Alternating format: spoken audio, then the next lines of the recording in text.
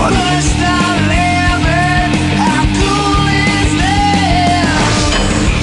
Welcome to How Cool Is This? The 5-minute podcast that talks about your ideas. Anyone can share an idea by visiting howcoolisthis.show. Today's idea is from Donnie Zoldan.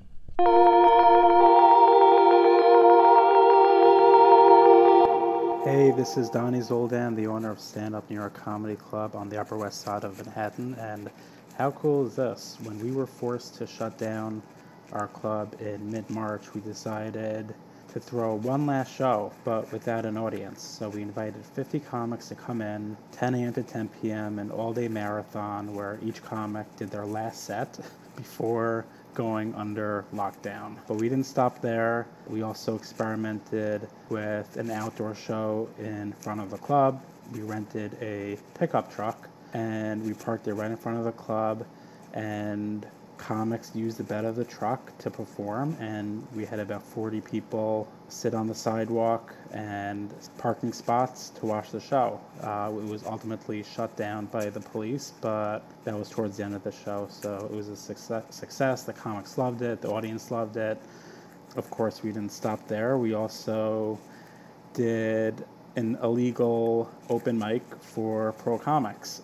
Half the comedy community loved it, half hated it and thought it was irresponsible, but we tried it once for the comics that felt comfortable coming in and doing their bit on stage. It was small, we had about 15 comics, and it was an open mic for pro comics, but we realized that wasn't the smartest idea, so we stopped that.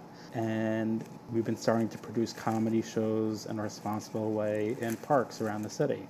We're doing shows in Central Park, we're expanding to Brooklyn and Queens, and we're looking forward to producing comedy shows outdoors in parks until we can reopen the club. How cool is that? How cool is that?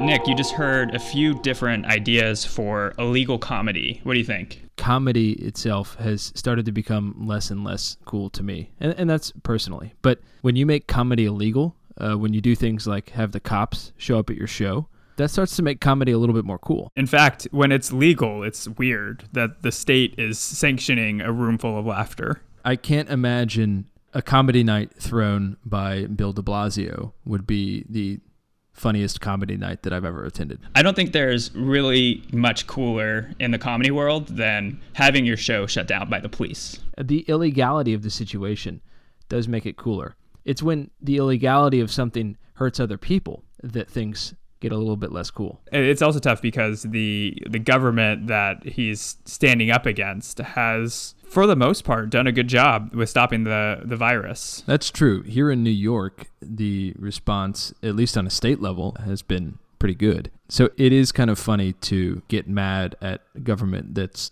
doing a reasonably good job. Yeah, so it's cool to speak truth to power, but who's the power? Is coronavirus the power? Because I don't think it's necessarily listening. Coronavirus is not listening. There's no truth that you can speak to it. Those little things that stick out of the ball, they do kind of look like ears, though.